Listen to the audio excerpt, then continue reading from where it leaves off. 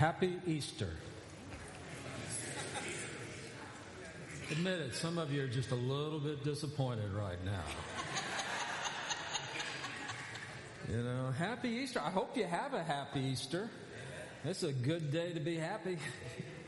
You know, I hope you have time with your family, a good meal. I mean, after all, this is the one time of year where we as a church get to band together and support the Hallmark greeting card company. Just line their coffers, make sure that they really, show a profit for today. I mean, aren't you excited about that? I mean, it's a great day to be happy because we get to confuse our kids. We give them bunnies who lay eggs, and they're scratching. They have no idea what's going on. But all of this is a lot of fun, and we really should have a lot of celebration. There should be joy. I don't think there's anything wrong with getting the kids together, letting them just, face paint and chase eggs and all these other things like several hundred children did in our church yesterday. I think that's a marvelous thing because in their minds that's connecting up joy with Easter, and certainly nothing wrong with that. So that's really great. So happy Easter. That's a wonderful thing. Happy Easter. But let me tell you something. We are not just celebrating a day on the calendar, and we're not celebrating just a good time to be happy. We celebrate the resurrection of our Lord Jesus Christ. We celebrate the fact that the body they laid in the grave is the body that came out of the grave. I can't explain the biochemistry of it to you. I cannot explain exactly what happened. I can't tell you how it worked. But what I know is that the hands that were nail pierced were laid in the grave. Those same hands came out, and had he shown them to us, we would recognize him. We would know that the side that was pierced was laid in the grave. That same body came out of the grave, and you would see the scar on his side. What we know is the body they put in the grave is the body that came out of the grave, and Jesus Christ is alive forevermore. We do not celebrate the resuscitation of Jesus. We do not celebrate the reviving of Jesus. We celebrate the resurrection of Jesus. And there's a massive difference. Jesus rose from the dead. He spent some 40 days teaching his disciples, and then he ascended on high into the very presence of the Father, seated at the right hand of glory. And one day when we gather in heaven, we will look to the throne, and there we shall see him. And here's how we know that it is he. We will recognize him by the nail in his hands. We will see a lamb standing as if slain. The marks of the cross are now borne for all eternity, for you and for me. The marks and the scars of our sin, so that we can be in heaven with no scars at all. He bore that for us. We celebrate the resurrection of our Lord Jesus Christ. You see, without the resurrection, you don't have Christianity at all. Without the resurrection, we don't have hope at all. See, when Jesus died on the cross, he died for our sins. He died in our place. The wrath that we deserve was put on his shoulders. The penalty, the punishment that we deserve was placed upon Jesus Christ. The guilt that is ours was given to him. And so on the cross, he died in our place. But he died, and 3 days later he was raised. And thereby God the Father declared, "This is my Son in power." That's what the book of Romans says. Declared to be the Son of God with power by the resurrection. And when he was raised from the dead, that was God's certification. The Father saying, "I accept the sacrifice of my Son." And because of the resurrection, we know that salvation is completed in Jesus Christ. Without the resurrection, we have no hope at all. It's not the case that the resurrection is a wonderful metaphor that helps us think about the possibility of new beginnings. The resurrection is not aligned with butterflies coming out of the cocoon, rainbows shining after the storm. The resurrection is not some happy poetic idea that is simply to give us a sense that maybe if we try one more time we can make it. No, the resurrection of Jesus Christ is his triumph over death. Death is no more. He is alive, and we live with and in him. We celebrate the resurrection of Jesus Christ, not because we think that there's optimism, but because we know there's life in Jesus Christ. Amen. And so without the resurrection, there's no Christian faith. Without the resurrection, there is hope. Without the resurrection, there is no life. Without the resurrection, there is no direction, meaning, or purpose. It is only in the resurrection of Jesus Christ that all this comes together. And when we celebrate that today, we are celebrating it because Jesus is risen from the grave. But we did that last week. And we're going to do it next week because we are going to celebrate the resurrection of Jesus every day, every week. Whenever we gather together, it is in the presence of the risen Lord Jesus Christ. That's why Happy Easter is great. Say Happy Easter to me. I hope you have a happy Easter. But somewhere along the way, here's what I want you to say. He is risen.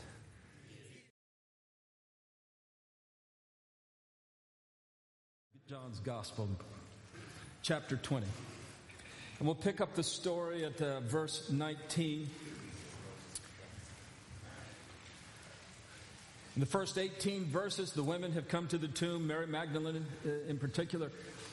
And they find the tomb empty. The stone is rolled away. By the way, the angel rolled the stone away not to let Jesus out.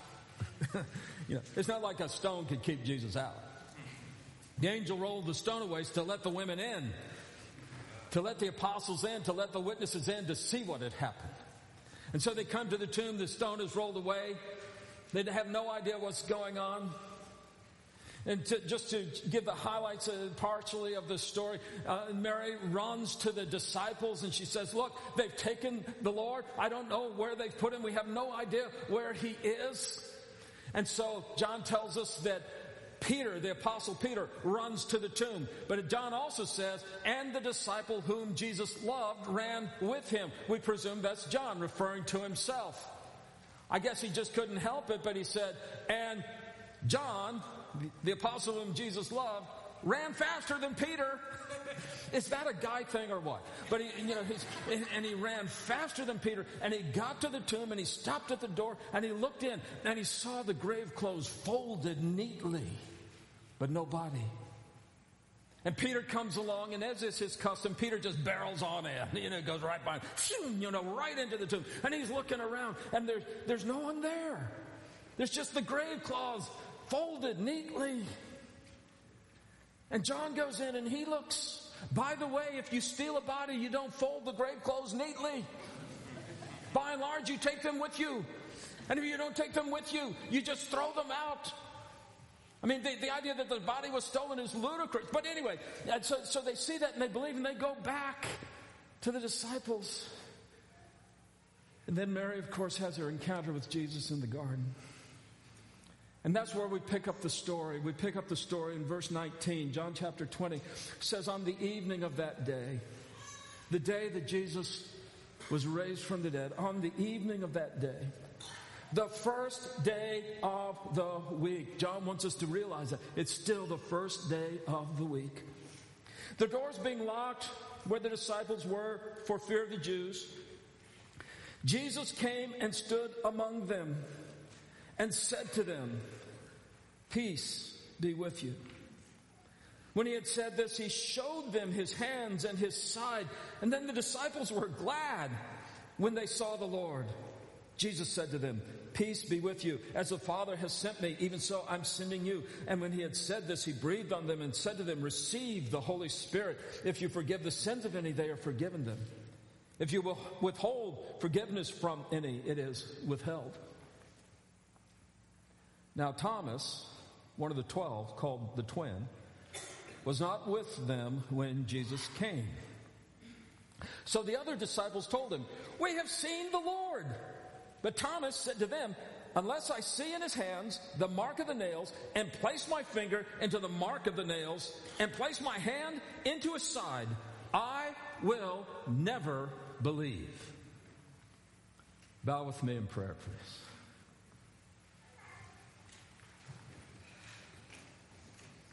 Gracious Father, thank you for bringing us to this place, to this time of worship and celebration, to this time when we lift up Jesus and we exalt him among the nations.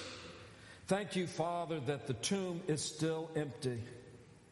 Thank you, Father, that He still gives resurrection power to those who believe in Him today. Thank you, Father, that those who have faith in Christ Jesus are raised out of the death of sin and into a newness of life. Thank you, Father, for all you have done for us in Christ. And we pray that in our worship and our celebration, we might also become more deeply committed to sharing and proclaiming that this Jesus is risen. This Jesus lives to save the lost. This Jesus lives to redeem those who are enslaved. And so, Father, as we thank and praise you, we also open our hearts to you, that your Holy Spirit would possess us and then use us for your glory. And I ask it all in Jesus' name. Amen. Time to time, I'll be having a conversation with a person who gets around to saying something like, well, Pastor, do you ever have any doubts? And my answer is always, yes, I have plenty of doubts. Some people find that very reassuring because we all have doubts. They find it reassuring to think that it's possible to struggle along in the Christian faith and still have questions and still have doubts, still have things that confuse us, still have things we can't quite explain, but nonetheless we are in the walk with Christ and that's progressing, and so it's okay to have doubts. Other people look at me in horror.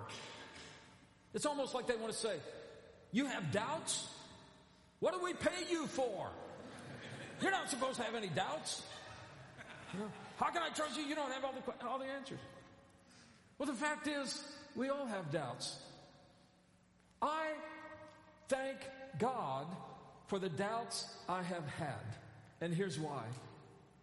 Every question I've had over the years of walking with Christ, every question I've had that seemed to be a challenge to our faith, I found that if you think about it long enough, pray about it, search the scriptures about it, read what others have said about it, that eventually God will give you an answer to that question. I mean, this started when I was in college at the university, and the Bible professors would bring up some obscure fact that I didn't know about, and they'd say, aha, that destroys your faith. I'll give you an example. You know that the entire development of the Christian scriptures can be explained by the Tübingen hypothesis. When you're a college student and you don't know what the Tübingen hypothesis is, that sounds deadly now, doesn't it? Somewhere somebody invented the Tübingen hypothesis. Well, then all you got to do is study up. What is the Tübingen hypothesis? Where did it come from? Who invented it? What does it say? And you realize there's nothing to it. By the way, those of you getting ready to go to college, if anybody throws the Tübingen hypothesis at it, you just tell them there's nothing to it. But challenges to the faith, and I've known the kinds of questions we had. You know, we have doubts and questions. What about the existence of God?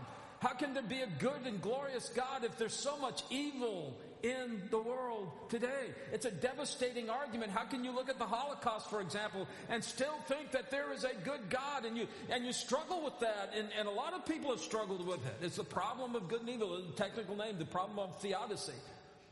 And you're trying to figure out how does that work, and then it dawns on you one day, actually the Holy Spirit gives it to you. It's not that how can there be evil if there's a good God? The question is, how can there be good if there's no God at all? How can there be meaning and purpose if there's no God at all? See, at some point you just have to have faith and work with it. And so we all have doubts. We all have questions. It's okay to have doubts and it's okay to have questions, because a lot of times God uses those questions to grow us and to show us and to deepen us in our walk with Him in Christ. I want for us this morning to look at a man that is known as Doubting Thomas. You see where we're going with this now. Doubting Thomas, who has come down in the pages of church history as the supreme example of someone who was a doubter. In fact, these days we use the term to refer to anybody who's skeptical or doubting or just sort of hesitant about following along. Oh, you're a doubting Thomas. And I want to show you this man and show you how God used his question. And by the end of this morning, by the end of our time together, you will never call him Doubting Thomas again. What you will do is you will call him Honest Thomas, because that's who he is. Let's pick up the story. We were reading it a little bit earlier. Jesus on the end of the day in which he was raised, on the first day of the week. I want you to notice that. They were together on the first day. The first day is Sunday. They were together in church. Why were they together in church on Sunday? Because that's what all good Baptists do. And they must have been Baptists. But they were there on the first day of the week, on the day that Christ was raised from the dead. They had gathered together, no doubt, talking about the things they had seen, the things that the women had said, and still somewhat hesitant, had the doors locked. And suddenly Jesus appears in their midst. I imagine that caused a little bit of a stir, because the next thing Jesus says is, calm down, boys. He says it better than that. He says, peace be with you. Just calm down. Easy there. Look, I want to show you something. I want to show you my hands. I want you to show you my side. You know where these came from, don't you, boys? You know I'm the only one who has these marks. You know you can't fake these. And when they saw that, they just rejoiced. There was Jesus. It was all true. When they saw him for themselves. And then Jesus goes on to say, peace I give to you, and my peace I give to you. And then the command to go out and to proclaim the gospel that offers forgiveness of sins. And so they're having a really great time with it. And as a matter of fact, that night, Thomas wasn't there. Now, this is a lesson to all of you. Do not skip church. You see what happened to Thomas? But Thomas shows up, and the guys come over to him and say, Tom, look what's happened. We have seen the Lord. And Thomas says, really? You're pranking me, aren't you? You got together and you thought it would be funny to lead Thomas along a primrose path. You thought it would be kind of amusing to have me go in with this thing. But let me tell you something. Unless I can see his hands and see the nail prints, unless I can put my finger into those nail prints, unless I can put my hand into his side, unless I can verify for myself and touch him and see him for myself, I will never believe. He was a perfect rationalist. He was a perfect counterpart to your neighbor, to your, I was going to say cellmate, but your office mate. It's almost the same thing. But he was a perfect counterpart to that. It's a person who says, I won't believe unless I can see it, unless I can touch it. And of course, that's absurd. The best things in life you can't see and touch. The most beautiful things, the most loving things, the most majestic things, you can't touch their majesty, their beauty. You can't touch love. So it's an absurd thing to say. But a lot of people say that. And in fairness to Thomas, all he was doing was saying, look guys, I've got to have the same experience you did. You got to see him, and they did. You got to touch him, and they did. So Thomas says, that's all I want for myself. The same thing you got, I want. All right? He says, until that happens, I'll never believe. And that's why he's called Doubting Thomas. It really isn't fair. Let me tell you the other things we know about Thomas. There was an incident, it's back in John chapter 11, where Jesus and the disciples get word that their friend Lazarus is sick. And Jesus says, that's fine. And he just sort of hunkers down for a while. And then the word comes that Lazarus is dead. And Jesus says, let's go. He's dead and I want to go. I've got an object lesson here to show you. A pretty good one, by the way. But he says, let's go. And Lazarus lives in Judea. The disciples say, Jesus, have you forgotten that in Judea they want to kill you? If you go to Judea, they're going to kill you. And they did. Jesus said, well, I'm going. Jesus gets up, he walks out. The disciples are sitting there, and I can just see Thomas. He's sitting there. I hate it when he does this. I hate it when he does this. He knows that I know what he wants me to do. But Thomas gets up and he says to his fellow disciples, he says, let us go also that we may die with him. Let us go also that we may die with him. And the fact of history is that Thomas got up and he went with Jesus to Jerusalem, to Judea. And ultimately, Thomas died for the sake of the faith, if tradition be held. Let us go with him that we may die with him. That's not doubting Thomas. That's a man who loves Jesus so much he can't stand the thought of Jesus going into danger alone. That's not one who doubts who Jesus is. That's one who knows who Jesus is and wants to be with him when the danger comes. That is a man who is so devoted to Christ that nothing will keep him from following in the footsteps of Jesus. This is a man to be admired. This is courageous Thomas. This is Thomas who in the moment of crisis, go or no go, said, yes, it's a go for Jesus. And he gets up and he goes with him. That's how much he loved Jesus. The other thing we know about Thomas comes from John chapter 14. This is in the upper room. Jesus has washed the feet of the disciples. Judas has gone out. And so Jesus starts teaching. And he says something like this. In my Father's house are many mansions. I go to prepare a place for you. And if I go to prepare a place for you, then I will come again. If it weren't so, I wouldn't have told you this. And where I'm going and the way to get there, you know. The disciples are listening to that. They said, what's this mansion thing? He's going to go build mansions. I knew the real estate economy was picking up, but I didn't know that. And now he says, I know where he's going. I have no idea where he's going. And then he says, I know the way to get. I have no idea how to get there. And that's what all the disciples are thinking. So Jesus says, I'm going to prepare a place for you in my Father's house, many mansions. And you know the way, you know how to get there. And you know where I'm going.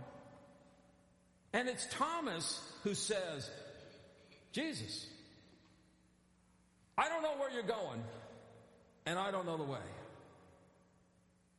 You see, Thomas had the courage to ask the question that everybody else was asking. Don't you love it when you're in a discussion and you've got a question and somebody else asks it for you? But this isn't Thomas doubting, this is Thomas seeking. This is not Thomas hesitant, this is Thomas confessing. Jesus, I really don't know. And I'm glad he asked that question. I'm glad that was a confusion in his mind, because when he asked that question, I got to overhear the answer. Because that's when Jesus said, Thomas, look, I am the way, the truth, and the life. Now you know the way. And no one comes to the Father but through me. Now you know where we're going. You see, that wonderful truth came because Thomas had a question. And he was unafraid to ask it. This wasn't doubt. This was courage, and this was honesty and openness and seeking. So now we come to this place where the disciples are gathered at a Sunday worship service. And they say, Tom, we've seen the Lord. And Tom says, I'm going to be absolutely upfront and honest with you guys. I can't handle this on my own. Unless I see him, unless I touch him, I'm not going to believe. See, some of us have intellectual doubts about things. We don't understand the intricacies of theology. We don't understand all the ins and outs of biblical interpretation. We don't know all the ways in which the Christian faith has explained one problem or another. And we have intellectual doubts and intellectual questions that we just need information to come back to us, and that'll help us out. Sometimes we have emotional doubts, and that is we know what God is saying. We just don't feel like doing it. We know what God has promised. We just don't feel as though it's being fulfilled in our lives. Sometimes we have those emotional doubts. Sometimes we have spiritual existential doubts where we say, well, Lord, I just don't see the point to it. I don't see why this is happening. I don't see why it's going on. We have those kinds of questions and those kinds of doubts. But if you want to follow a good example, follow the example of honest Thomas, who loved Jesus too much to leave him and loved Jesus too much to let him go without asking him and seeking him. Take your questions, take your doubts, take every problem you've got, take it to Jesus, and he will answer it. And this is what he did for Thomas, okay? We move on. Where am I? Okay. Tom wasn't there. He said, I'll never believe unless I see that. Now, okay. Verse 26. 8 days later, now understand, and back then, if you counted days, you started with the first day. That was day one. So 8 days later would be the next Sunday. All right? That's what we're talking about. So the next Sunday, they're together again. Why? Because they love church. They just love getting together. Do you see how quickly the people around Jesus started meeting on Sunday instead of Saturday? I mean, this is an amazing thing. To get Jews to stop Saturday and start Sunday would require some kind of miracle. In fact, it required the resurrection. It's one of the indications and evidences of the resurrection. And here's how quickly it started. The very next week, they're to worshiping on Sunday. So they're together on Sunday again. So 8 days later, his disciples were inside again, and Thomas was with them, and I should think so. He wasn't going to get left out this time. You see. And although the doors were locked, Jesus came and stood among them. He said, peace be with you. And then he said to Thomas, I love Jesus because he never forgets people who are struggling.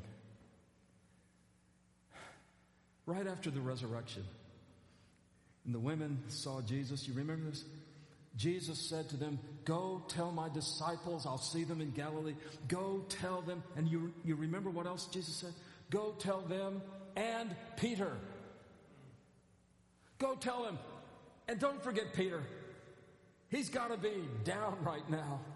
He's got to be crushed right now. He denied me 3 times. And he's devastated right now. And in the midst of all the joy and the revelation that he was risen, in the midst of all that, Jesus remembered one person who was struggling. He said, you go tell Peter. That doesn't surprise us at all. Do you remember how often Jesus interrupted his ministry for people who were hurting? He was going down the road and some guy's calling out, Jesus, son of David, have mercy on me. And everybody says, keep going, Jesus. We're off schedule already. You got to get there. You got to get there. And Jesus stops and says, wait a minute, bring him to me. Because Bartimaeus needs me. He was on his way to the household of that ruler who had all the wealth and all the influence and the crowds around him moving along. And he stopped and says, now wait a minute, somebody touched me. And he stopped everything so that he might talk to the woman with the issue of blood. And now here he is in the group of disciples. They're all there. Hey, Jesus, how you doing? Great to see you. Wonderful, wonderful, you know. And Jesus stops and he finds the one man who's in the most agony. And it's Thomas who's struggling. And Jesus said to Thomas, this grace just oozing from that. Jesus then said to Thomas, put your finger here, see my hands, and put out your hand and place it in my side. Do not disbelieve, but believe. He said, Thomas, here's what you were asking for. Here's the answer. And don't let this doubt, and don't let this questioning, and don't let this hesitancy, don't live in fear of trusting me. Don't be unbelieving, but believe. It's as if Jesus said, Thomas, doubt no longer. Doubt no longer. Because all you need to do is take one look and you'll know it's true. And that's what happened. Thomas didn't need to touch him. Thomas didn't need to do any more than hear his voice and just look at him. And the scripture says that when Jesus said, believe, Thomas answered him, my Lord and my God. You see, the atheist says there is no Lord and there is no God. The theologian says there is a Lord and a God. But the believer says, this is my Lord and my God. This is the one who reigns over me, who transforms me, who gives me life. This is my Lord and this is my God. Folks, that's the climax. That's the point of the entire Gospel of John. Take your highlighter, circle it. This is where we've been headed ever since when we read John some years ago. It starts out with, what does it mean to believe? What does it mean to believe? And it comes down to this. It means to bow at the feet of Jesus, Lord and my God. Now, I can't understand all of it. Can understand the smallest part of it. I can't explain it. I can't fit it into the theological systems. My mind is too small to encompass who Jesus is. But I know this, that He's my Lord and He's my God. And I love Him too much to leave Him. And I love Him too much to withhold my questions from Him. You bring it to Jesus as Lord and God, and He gives you the answer. Now, the great thing about Thomas is, from this moment on, every indication he's on board. We're all together here. You know, he's crossed over from that hesitancy. Now he's firmly believing. He's walking. He's following. But then Jesus says this, because Jesus not only was thinking about Thomas, He was thinking about you and me. Because then this is what Jesus said. Jesus said to him, have you believed because you have seen me? Well, duh, Jesus, I was here, you were here, you saw what happened, didn't you? You know, Jesus said, that's why you believed, didn't it, Thomas? You believe because you saw me. Blessed are those who have not seen and yet have believed. Blessed are those who've never seen Him, yet you love Him. Blessed are those who've never touched Him, and yet you hold on to Him. Blessed are those who've never heard the lilt of His voice, the cadence of His speech, and yet you listen to Him. Blessed are those who could not describe His appearance, and yet you recognize Him. Blessed are those who have not seen Him, but still believe. That blessing is yours today if you believe in Jesus Christ. Amen. That blessing is yours. It is yours because Jesus said it. And when you believe in Jesus, the risen Lord, then everything else falls into place. Oh, you'll have questions on the side and you'll have doubts and wonderments going on in your head, but you will be centered on He who is King of Kings, Lord of Lords, who is the purpose behind all creation, who brings purpose and meaning to our lives. It's because He's risen from the dead. You look at Jesus and you say, that's who I ought to be. I need to be like that. Why? Because God created man to glorify Him. He created Adam and Eve that we would give honor and praise and glory to God. When our parents sinned and we sinned, we violated that purpose. We let go of that purpose and we are on the way to death. But God sent His Son incarnate, the Word become flesh, and Jesus, fully God and fully man, lived as every human being is supposed to live, without sin, giving total and complete glory to God. And when Jesus died, He died in the will of the Father, and God raised Him because death has no power over Him. That's who we are in Jesus Christ. Created for the glory of the Father. Created that we might live in the power of the resurrection. Created that we might do all things according to the will of the Father. That's who we are. And you see that in the resurrected Lord Jesus Christ. In the resurrection of Jesus, you see the reason for it all. And that is that we would glorify the Father. See, this is why Jesus was raised from the dead and He receives glory for it. And what happens when the Son is glorified? The Father is glorified. And that is the work of the Holy Spirit. And so through the Son, we give glory to the Father by the power of the Holy Spirit when we believe in the resurrected Lord Jesus Christ. And so my plea with you is that you would bow at the feet of Jesus and there proclaim, my Lord and my God. Because when you do that, all the doubts, all the questions take care of themselves. Just focus on Jesus, my Lord and my God. And He'll bring you to the Father. bring you into the courts of glory, bring you into the life everlasting, because he has risen from the dead. And because of that, we doubt no more. Let's pray together. And gracious Father, help us to be more obedient, more yielded, more surrendered.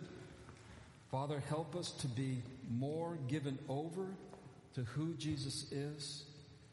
Father, help our lives to become more reflective of who he is. Father, we just want him to get all the praise and all the honor. And so we bow this moment to acknowledge him, Lord and God over us, and also to surrender to him. Let your Holy Spirit work in our lives and guide us in all these things. I pray in Jesus' name. Amen.